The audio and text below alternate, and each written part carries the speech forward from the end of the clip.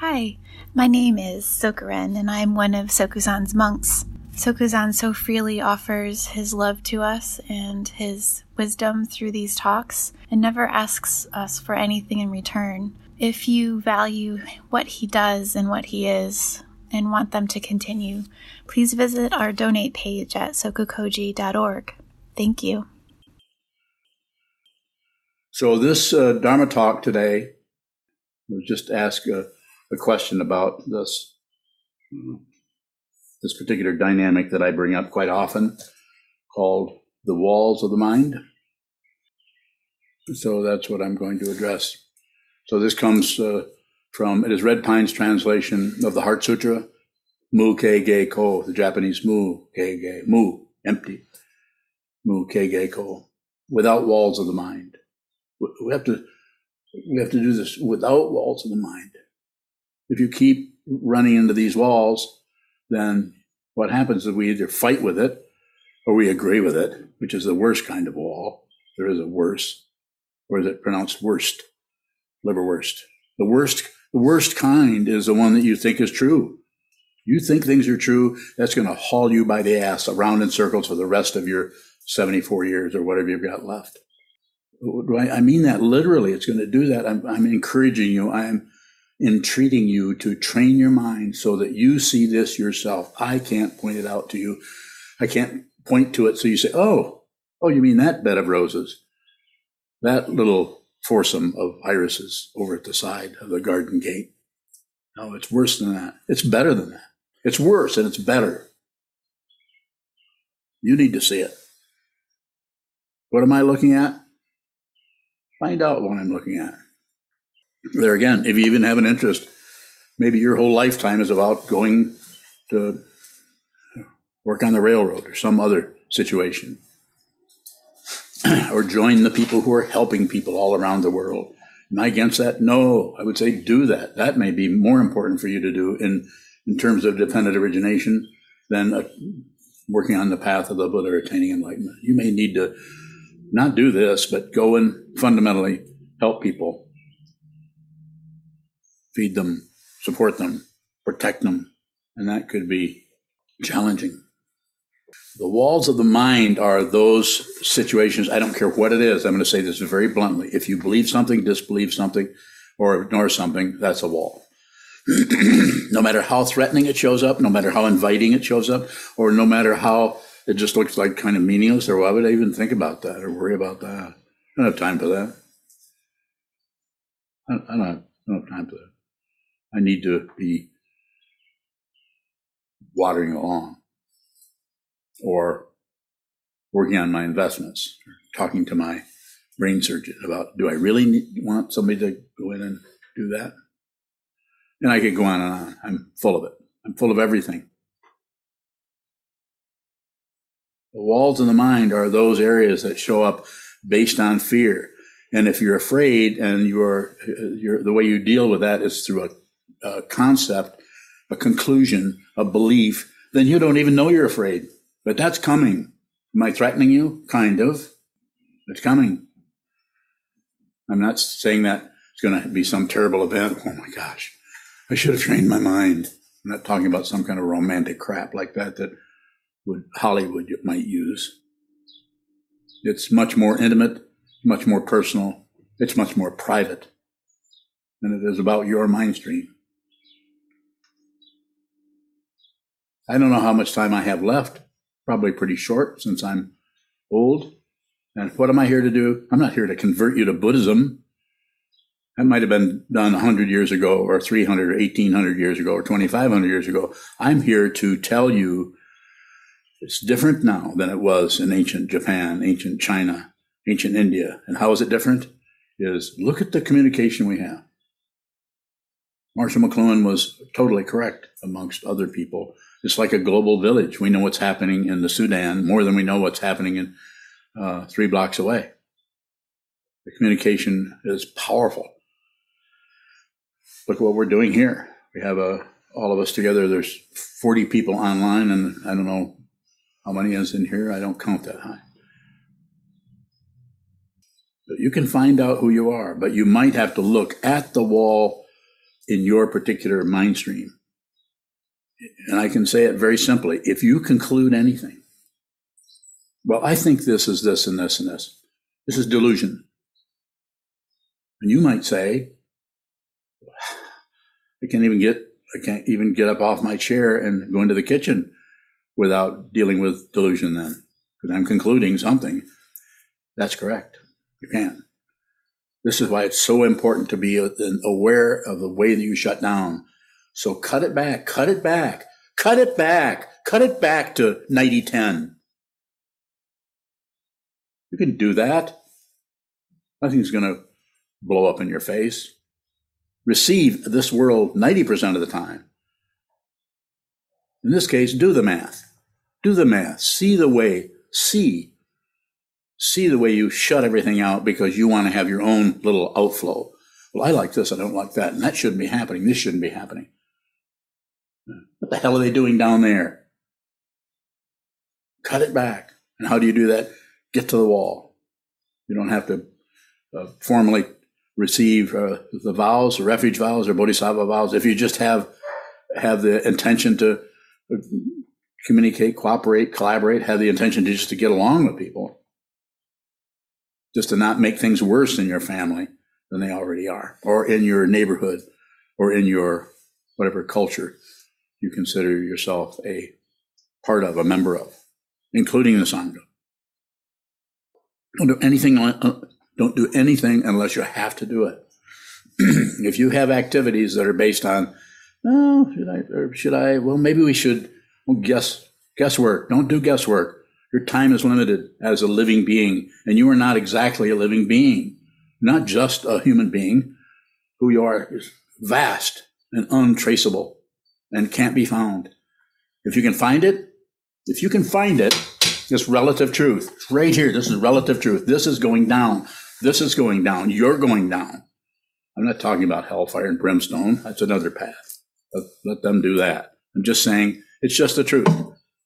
That what you are attached to by way of grasping, attached to by way of pushing away, and attached to by way of ignoring, turning away, shutting down to something that's actually trying to get your attention over here because it's showing up in your yard, in your mind stream, in your neighbor's yard. Receiving doesn't mean you're agreeing with it. You're just receiving it. Train your mind to see what this is. I'm not saying you shouldn't have ideas or have a conversation or make suggestions to people or have some interchange like that, but try to make it as much as possible about receiving what is there. And you'll know that you're receiving if you don't know what it is. If you know what you're receiving, you've already laminated all kinds of shit all over it. Your opinions, your judgments, your ideas, what you think is right, what you think is wrong, what's wrong with what you're receiving, what should be changed. Excuse me. And it's not that it shouldn't. It's just that it's the clamping down on it. The clamping down on it that causes further, more perpetuating the confusion of what? Shutting down, closing off, not looking at, pushing away. You can't do this with the intellect. Your intellect may be incredibly brilliant, bright, polished, and all about holding up your PhD or whatever you have. And those are valuable. I'm not against education, even in the traditional sense. Not particularly for it, but I'm not going to fight with that. What is something that's already showing up? If you believe your thoughts, and it's not going to look like a circle. If you're believing your thoughts, it's very, very linear. What you're thinking about, what you're judging, what you're evaluating, when you come to a fork in the road, you say, well, let's see, how do I evaluate this? So should I go, let me see, well, this will happen if I go here, and this will, if you're doing that, this is samsara. It's not wrong. It's relatively, absolutely perfect and correct, and you'll be a success. But death will come without warning. You have no idea who you are and who you have been for the last, let's pick on that number again, 74 years. That's already passed for me. You won't know. This may not be important to you. If it's not, then by all means, do something else. Don't ever come to one of these talks again.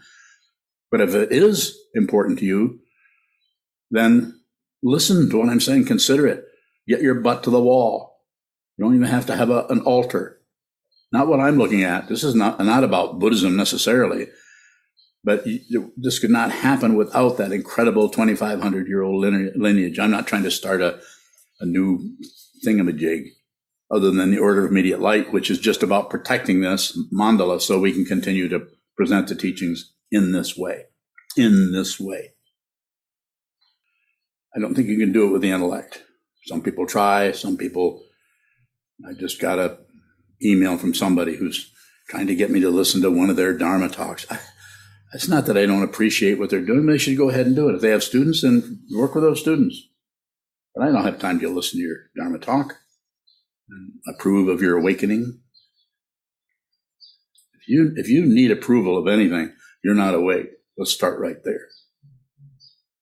It's not about knowledge. Knowledge is fine. It is about realization, which is completely empty of knowledge. So, can't do it with the intellect. Going to need some of that. That's why we study every day. We study in some way. That's why I'm using words and speech and phrases to encourage you to, since you're here, you're giving me permission. That is telling me, if you're listening to me, that you're interested in what I have to say about this as a teacher. You may be a formal student of mine, you may not. But if you're listening for the time that you're listening, I highly recommend that you receive it without adding your ideas, opinions, judgments about it. Don't even approve of it. Don't approve of anything. Don't disapprove of anything. And certainly don't ignore anything. There, you got your work cut out for you there. That all can be done on the wall. It's tested, if you only use that word, which the only way I would use that is if you capitalize the E, which makes it est. Yeah, that's Werner Erhard, est training. We could go back and do some of that. It was not a spiritual path. It was a mundane path, but not a spiritual path. Get to the wall. Sit down. Look at what happens in the wall, on the wall, in your mind stream, and don't add, subtract, or divide. That will take up all of your effort to just observe. Just watch what moves. Just receive. And when you're talking to other people, listen to them. Don't avoid what they're saying by what you think about what they're saying. If you have conversations with anyone, be very clear about what's being produced over here by you and what is being received from what appears as someone else's voice. There's lots of communication, lots of receiving that can occur. How someone looks, the distance between you, the space in the room, incense smoke possibly going between you. Don't miss it.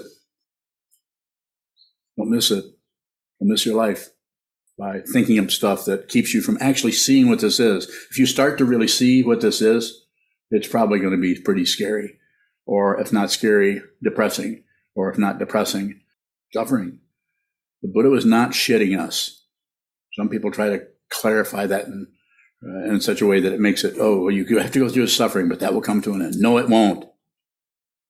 Nothing is necessarily coming to an end, but you can see that it was never the case. There never was anyone suffering. There never was any suffering. It's an incredible illusion. But it's not something you conclude. You don't have to conclude what you see, what you hear. You don't have to conclude that. Just receive.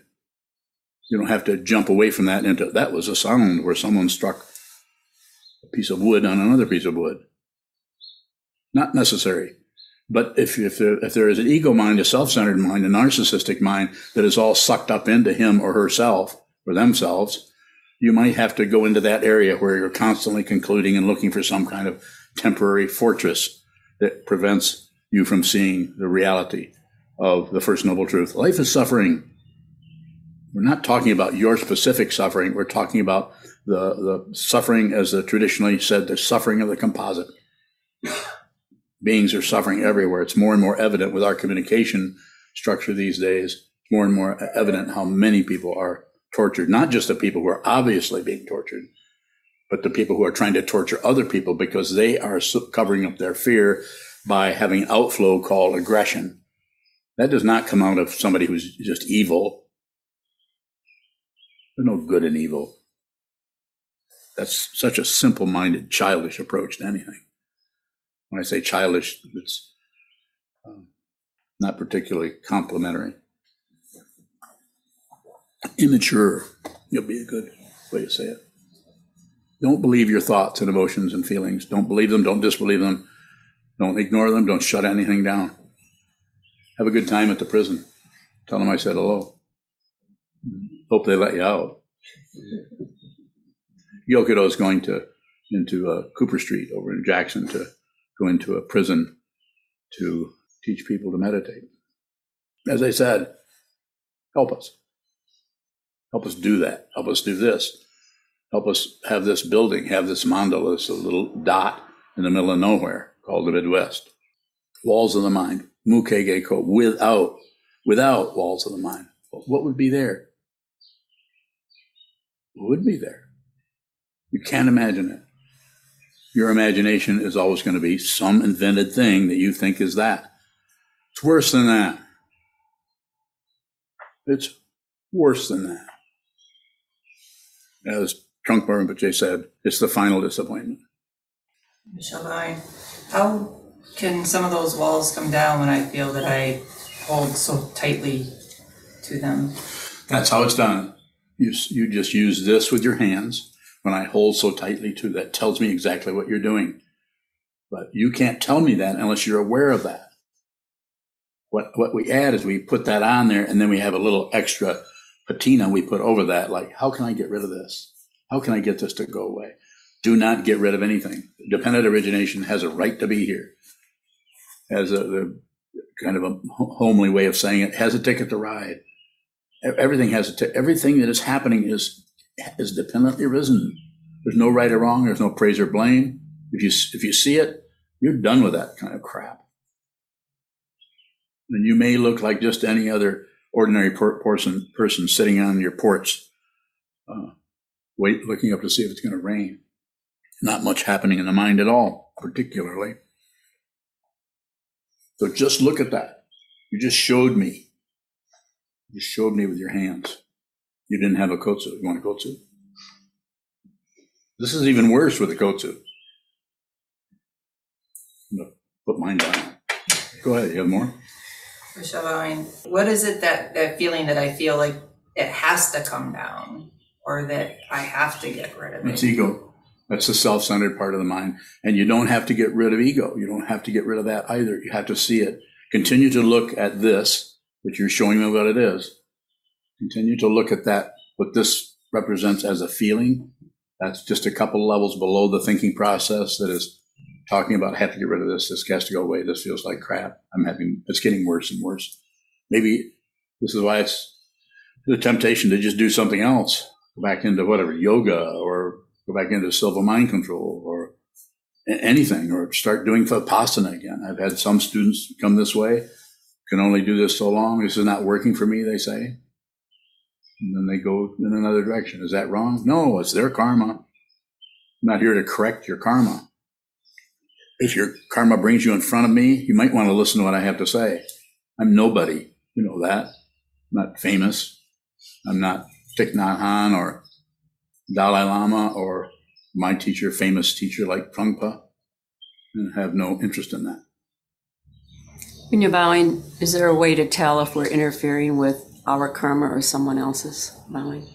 Yes, any grasping, any rejecting, and any ignoring is interfering. But you don't need to stop doing that. You just need to see it. The karma that I was born with is still showing up here. It's just that the identity situation is not what it was when I thought I was an evil, terrible person whose life needed to end because they're too evil. We've all had kinds of conditioning where we think we're horrible. I think maybe we didn't get to the edge of suicide, but we just feel so terrible about who we are and what we're doing, and we try to polish up the self. We try to get our self-esteem back. We try to get an education. Maybe that'll help us. Now I'm this person. Notice how if you meet somebody and you just interact with them and you find out that they're a surgeon or they have a great education, changes your dynamic there. You just stopped receiving the person and you're receiving what you think they are. Very simple. And it's also very simple that if you have a negative emotion, a positive emotion, or something we would used to call neutral, possibly even boredom, that does not happen to a person. The causes and conditions that are behind anything that arises in your mind are unsearchable, untraceable. They are dependently arisen, and you cannot find the first source, first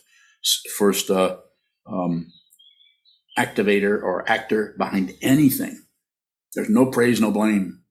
This doesn't mean you might not thank somebody for helping you, or you might say, "Hey, don't put that stuff over. Can't you see somebody's gonna be walking through here? You need to put it over here and store it somewhere." So that's not blaming anybody. That's just CCC. You're just communicating, cooperating, collaborating. No blame happening there. Just relating with relative truth in a capital R here, relative way. And if you're doing that, then you're not leaping away from that into some kind of a judgment where you're trying to control relative truth. And because you think you're somebody going somewhere. You are not going anywhere. Not anybody going anywhere. But that, you have to realize that. Was it divine? You mentioned the worst kind of walls were the ones we just thought were true. If we just think they're true, how do we see that they're even walls? Continue to practice. Because anything that shows up will not last. But something that shows up will persist if you treat it as if it has some kind of power over and above its simple arising. This has to stay, or this. The other one is this should go away. Either one. I have to keep more. I have to keep this. I have to protect this. I have to keep going with this particular dynamic. Or I got to get rid of this. This won't work. This is too hard. I can't do this anymore. I just can't do this anymore. And the other one is just to, depending on the nature of what's arising, just to shut it out and distract ourselves. And I wonder how they drilled this hole in this. Is this really wood? You know what I'm talking about. It's kind of silly what I'm saying, but we tend to get into very, very mundane kind of things where we can, it's almost like somebody's reached in to our mind stream and pulled all the plugs and all the things that were bothering us so we can just shut down. It is a directive sort of ignorance that happens there. That usually won't happen unless there's some fear showing up somewhere starting to get scary. Shogabang, what is the fear that we shut down on in very simple, ordinary situations? Walking down a hallway and you see someone coming towards you that you just don't care for particularly. Their energy is difficult. And so therefore you don't want to say, "Hey, how are you doing today? How are things going for you today?" Instead, you find a way to distract, or you look at your phone or something like that. That kind of fear. Noticed that before? Anybody in here that are on Zoom that hasn't noticed the way they something shows up, and it's not like the kind of fear that's like a raging flame in front of you. It's just that fear of the fear that you don't want to interact with that person because that person is a time sink and they just suck up all of our time is one thing, or just their particular dynamic, or just the atmosphere of being around next to that person. It tends to bring up some kind of a blame. That's a powerful area to do what? Observe that. Don't correct it. Don't necessarily make yourself talk to that person or stop or be kind to that person to kind of cover up some kind of difficulty that may need to be looked at. Shogabang, the insight or the seeing need to go beyond just a simple situation that is arising when that fear is triggered. So I'll say it this way. The insight, the understanding, or when the wisdom mind begins to show up, which is everyone's birthright, is a relative way of saying it. When that begins to show up, all the relative situations start to come apart. They might not go away, but they're no longer substantial. They're there. It's like a barking dog. It's still barking. But there's no one left. There's no identity that is left to care one way or another about what is occurring from a personal point of view, why the personhood is gone. And I can say it another way. The reason you can say nothing happens is there never was a personhood. So nothing actually does happen. Personhood was unreal initially. The walls of the mind, the belief that you're somebody with ideas that count or that are important, or the belief that you're somebody who never can get ahead, can't get things right, is constantly failing at everything. Those walls are gone, and there's no personhood left. There's just wisdom. This is not a credential that, if there's a credential at all, it might be more like the credential that you don't care whether you feel good or feel terrible. You're no longer concerned with that. So therefore, you're not working to actively try to feel better. I'm not saying you won't take aspirin or something, or you won't do something to help your overall feeling. Of course you would. But there's no demand for anything. You're doing it in concert with, in harmony with, in equanimity with all the chaos in the world. And you'll do that even if it takes you out, even if it ends your personal life. Sure, bowing. Often you'll talk about how in the Four Noble Truths that you don't say that the suffering will end, but we can see that the sufferer is unreal. I'm wondering, in a similar way, without walls of the mind, do the walls actually go away? No, you just see through them. They're no longer have any. They no longer function as a relative construct that is supporting the other relative construct, which is unreal. The parikalpa, of the imaginary nature that thinks there is someone who's losing, someone who's disrespected, someone who's not appreciated. Those kind of things may still come and go, but they have no substance to them. So therefore, they might be there. You don't do anything with it, because the reason, when I say the word reason, the causes and conditions behind that are untraceable. They're uncountable because of the very nature of pratitya samutpada. Doesn't mean a bunch of stuff got together and decided to be all one harmonious family or one disharmonious family. There are no separate parts. Nothing is separate fundamentally. But we can separate because we've been downloaded. This consciousness is downloaded into an incredibly vivid relative reality that will not last. And you are not part of this in the sense of this is the only thing you have, and you're also not separate from this. You have to see it more.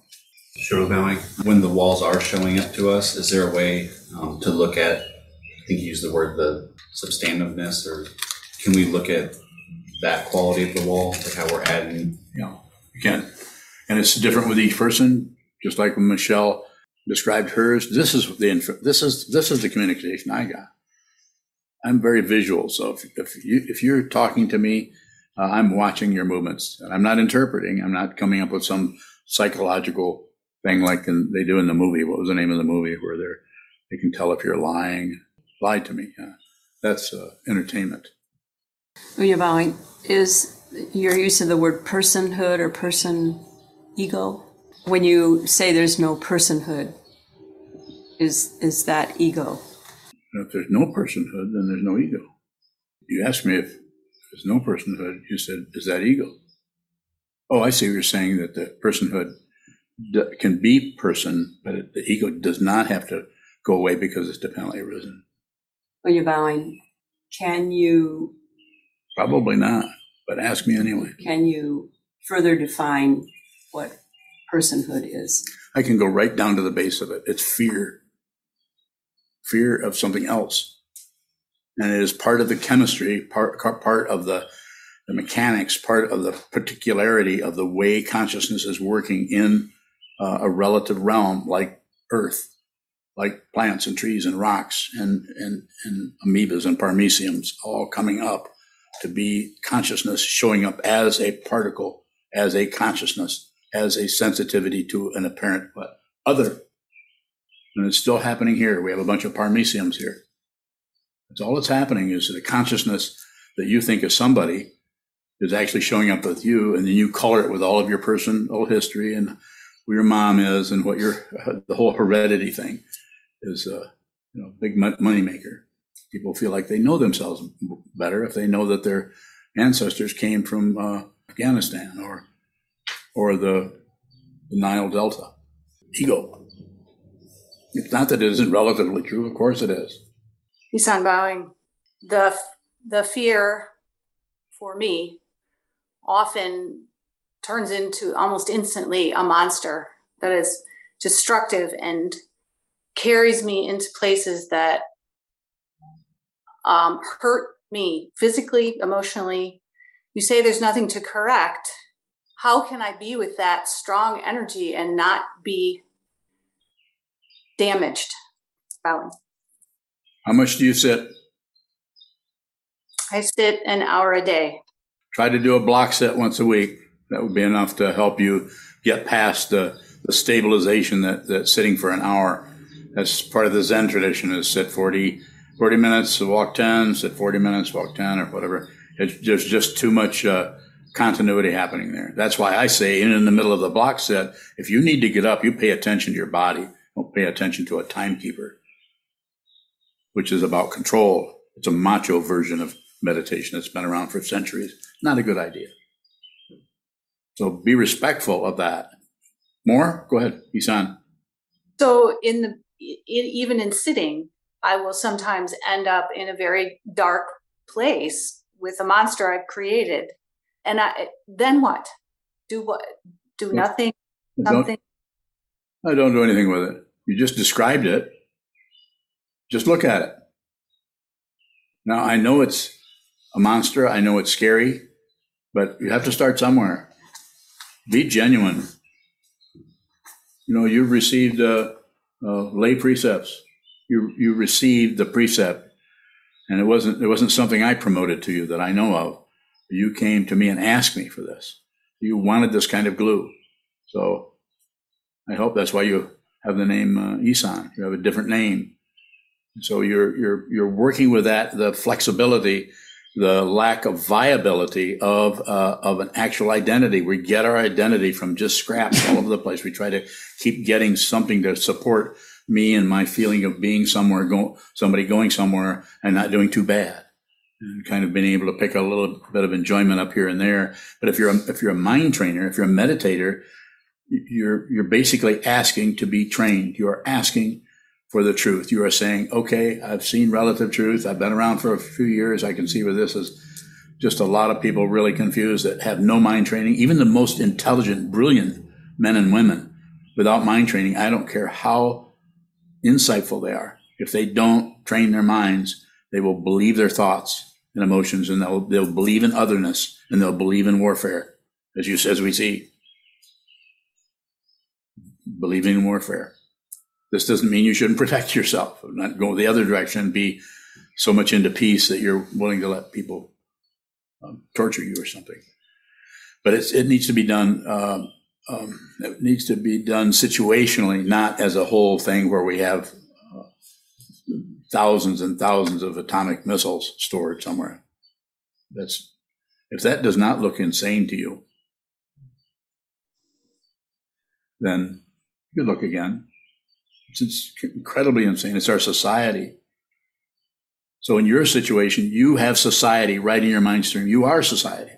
You are this world. I don't mean the fancy song that they sang 34 years ago. You are the world. I mean that you actually are what you think is out there. You are this. And there will be no evidence for that.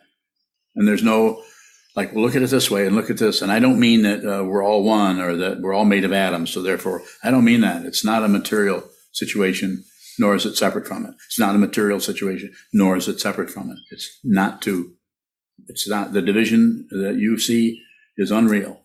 It's vividly unreal in emptiness, yet there's still form, as my teacher, the Dorje Drala Mukpo, said in the sadhana of the great gesture. I'm becoming more of a nuisance. Good. Around me. Well, that's awareness.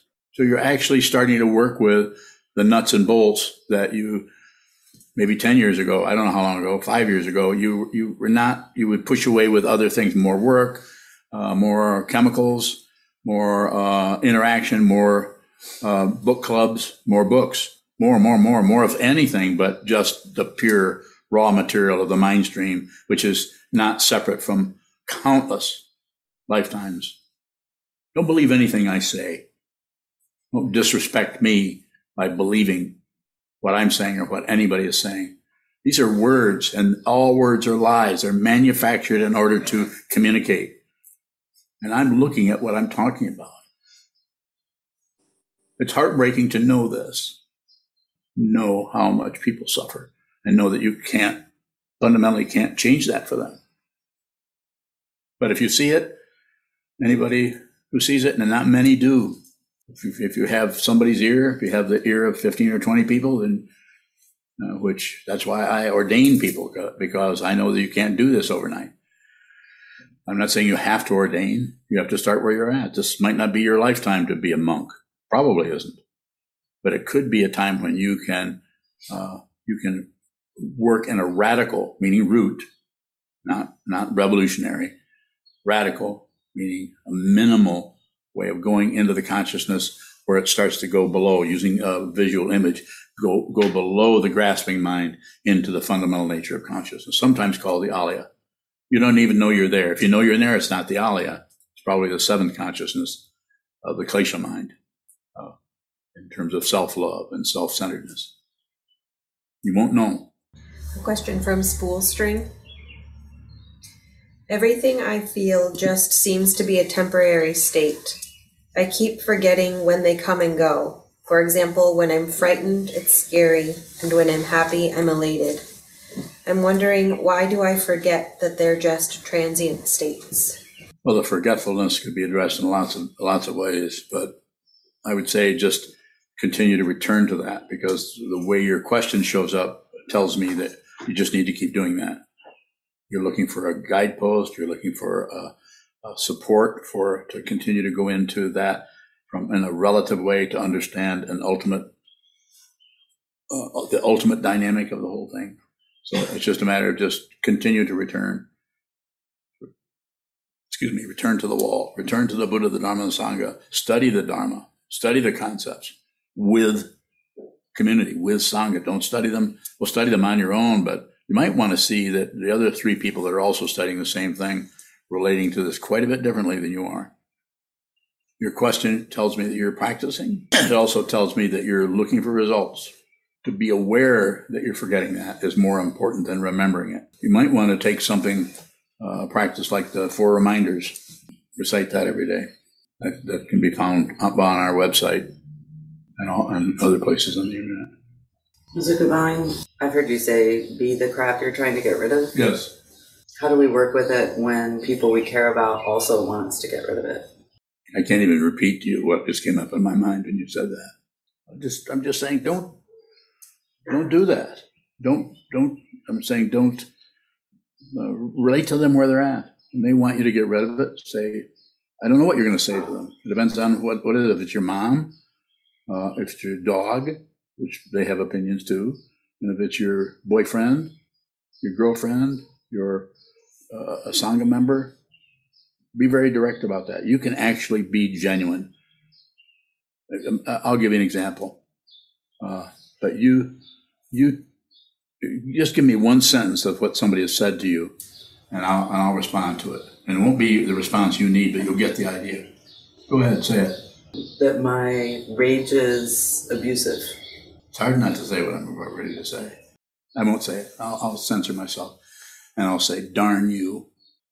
Don't take it. You don't have to worry about your outflow in a situation like that. That's very much situational and relative.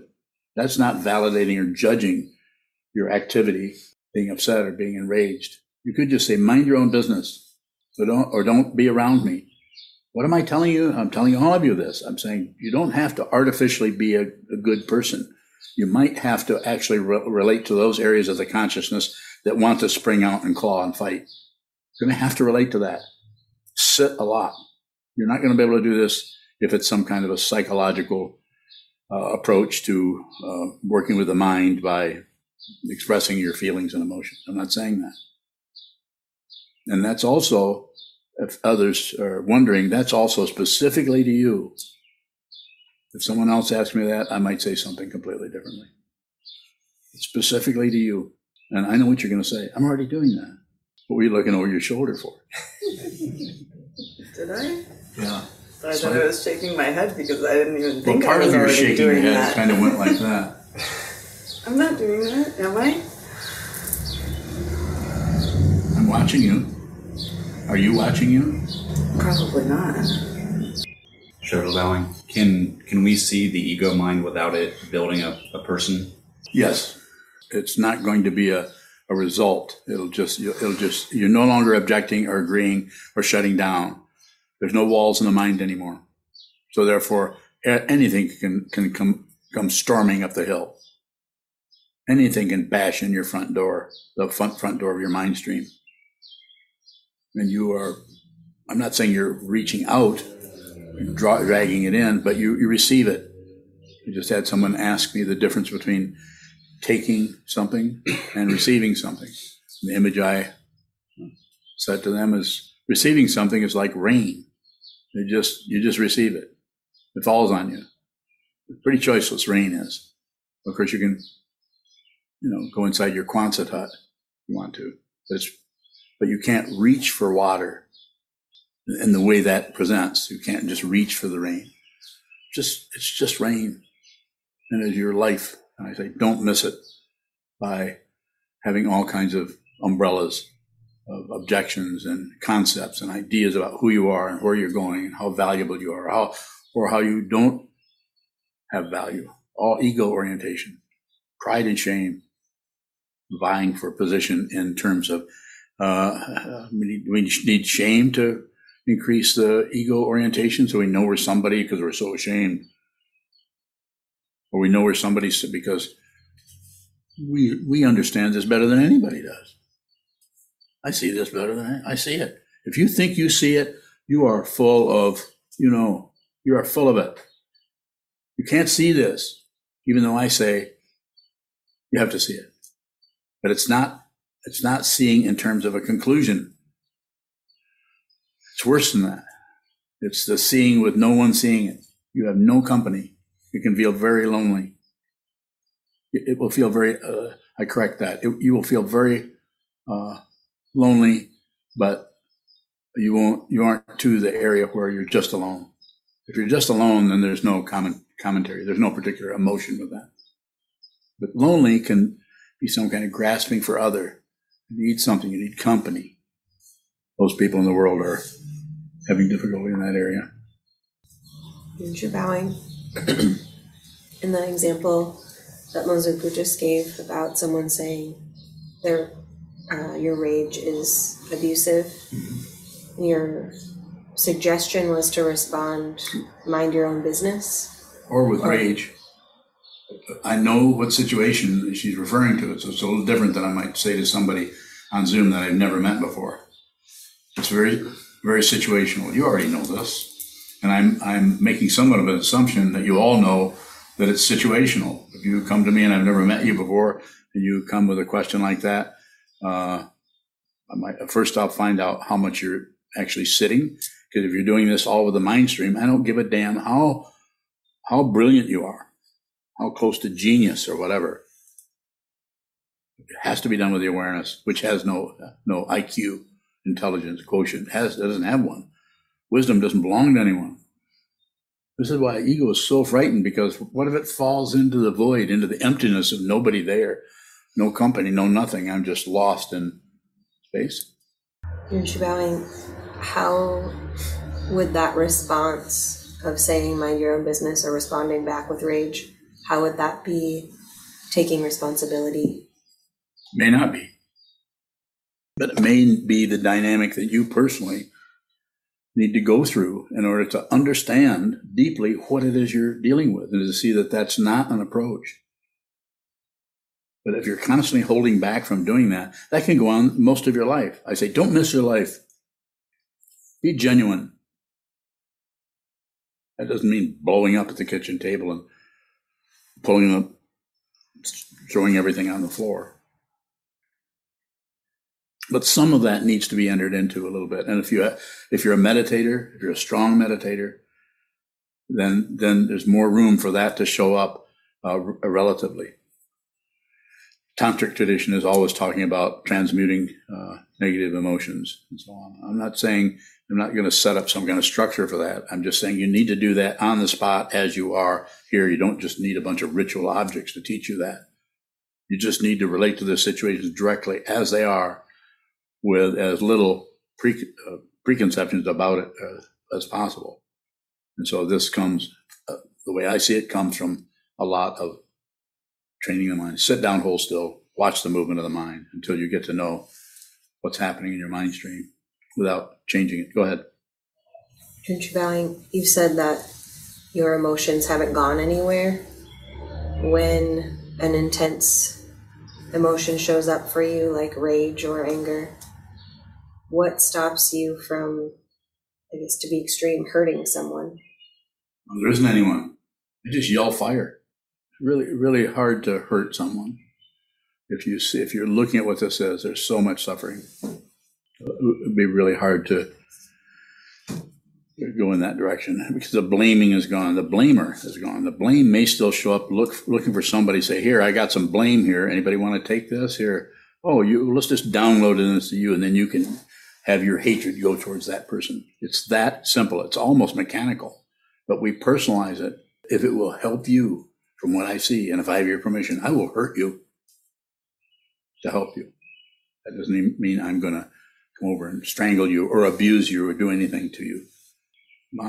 From the point of view of cause and effect, both of my teachers hurt me by showing me right where what I was covering up, literally, as it says in Trungpa Rinpoche's book, The Myth of Freedom. The function of the guru, the teacher, is to insult you, and I got insulted by both of those men, so that kind of hurt. But as far as attacking someone and hitting them with a stick, even though I think didn't Naropa knock somebody upside the head? No, that was Talopa that hit Naropa. Because he got aggravated 12 years of studying and he still hadn't had some kind of insight into that there was no one in the skandhas. Susan Bowing. So how do we know when we've seen anything except what's in front of us? You won't. Bowing. But you won't. It's not a mundane path. It's a spiritual path. But do it anyway. This is why it's necessary to have a teaching. Everything is dependent. Nothing comes from its own side as an individual self. There's no solid individual being anywhere. And there's a community of people that are studying that ancient material from 2,500 years ago, all down through the lineages up until the present time. And then there's a teacher that, if you can relate to that teacher, then that teacher can help you. So, but you're not going to know until you do it. When you do, it will be, you'll have no doubt, it will be certain, you will be certain of what you're understanding. But until that time, there's a lot of bumps, speak about it with a metaphor of climbing a mountain. There's all kinds of sinkholes and difficulties and cliffs and dark and red eyes looking at you out of the forest. So to use those metaphors, those images, it's like it gets more and more scary. It can get very scary, and one might want to retreat back into whatever. I had a student retreat out of this back into her former teacher, and now she's back to doing Vipassana. Is that wrong? Totally correct. Not ready for this. Needs to do the Vipassana path, which is a way of training the mind to feel better. It's not about fundamental insight. I'm not saying that somebody doing Vipassana couldn't have Anuttara Samyak Sambodhi or complete, utter enlightenment and liberation. That's possible. I don't think it's as likely, but I think it's possible. Anytime you sit down, hold still, and watch the movement, even if your eyes are closed, what I say is that because it's so difficult to explain, I say if you have a connection with this person, with this community, or the way I've been talking for about 15 years now, right around 15 years, if you have a connection with that, I'm all about helping you. And I'm also about just shutting down and doing something else. That's what needs to happen. But you will tell me either by supporting this, by showing up, and by supporting this situation. And this situation isn't just a dozen or so people in a little building somewhere. This is very, very big from the point of view of vision.